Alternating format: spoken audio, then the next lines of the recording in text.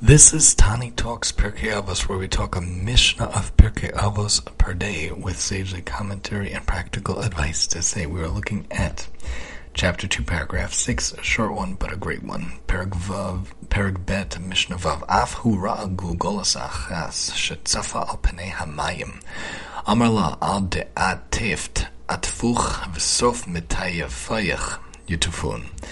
Hill also once saw a skull floating on the water. He said to the skull, Hashem always brings justice in the end. Because you drowned others, you were drowned, and those who drowned you will eventually be drowned as well, in retribution for drowning you.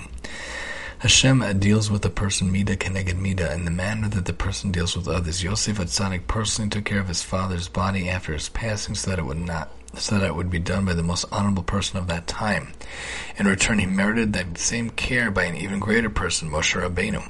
In turn, because Moshe Rabbeinu gave Yosef's body the greatest honor of being tended by the greatest man of the time, he merited that his body was taken care of by someone even greater, Hashem himself. The second half of Hillel's statement, ultimately those who drowned you will drown, could be understood to be addressing Bnei Yisrael. Just as Paro, who oppressed you in Mitzrayim, was drowned, know that ultimately all the nations of the world who are persecuted throughout the generations will come to the same sorry end. One might ask, if Hashem himself decreed that this person be killed for murdering others, why should the ones who kill the murderer also be punished? Aren't they fulfilling Hashem's decree? Although Hashem has decreed that the murderer be punished, he has many messengers and endless ways of carrying out his decrees. Since Hashem didn't ask the second murderer to kill, rather he did it by choice, he therefore deserves his just punishment. Don't despair when you see the righteous go unrewarded. Just as punishment eventually comes, ultimately every person receives his due reward. Some say that the floating skull came from Paro, the very king who had decreed that all newborn baby boys be drowned in Mitzrayim. Hillel's neshama had a spark of Moshe Rabbeinu. Hillel was extraordinarily humble, just like Moshe, lived the same lifespan of 120 years. In this Mishnah, we see how he confronts Paro, just as Moshe Rabbeinu confronted Paro Mitzrayim.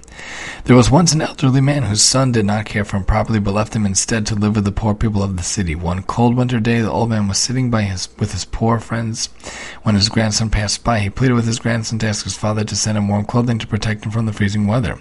When the grandson relayed the request, his father said, "Go up to the attic where you'll see a coat hanging out on a hook. Take it and bring it to your grandfather." The son climbed up to the attic where he found an old worn-out garment already full of holes. Greatly disturbed by the way his father was treating his grandfather, he tore the garment in half.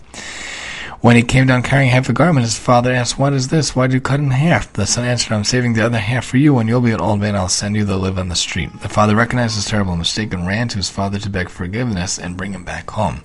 Understand, it's always Mida Keneged Mida, and Hashem will always take care of things in the end. Join us next time here on the TTPA.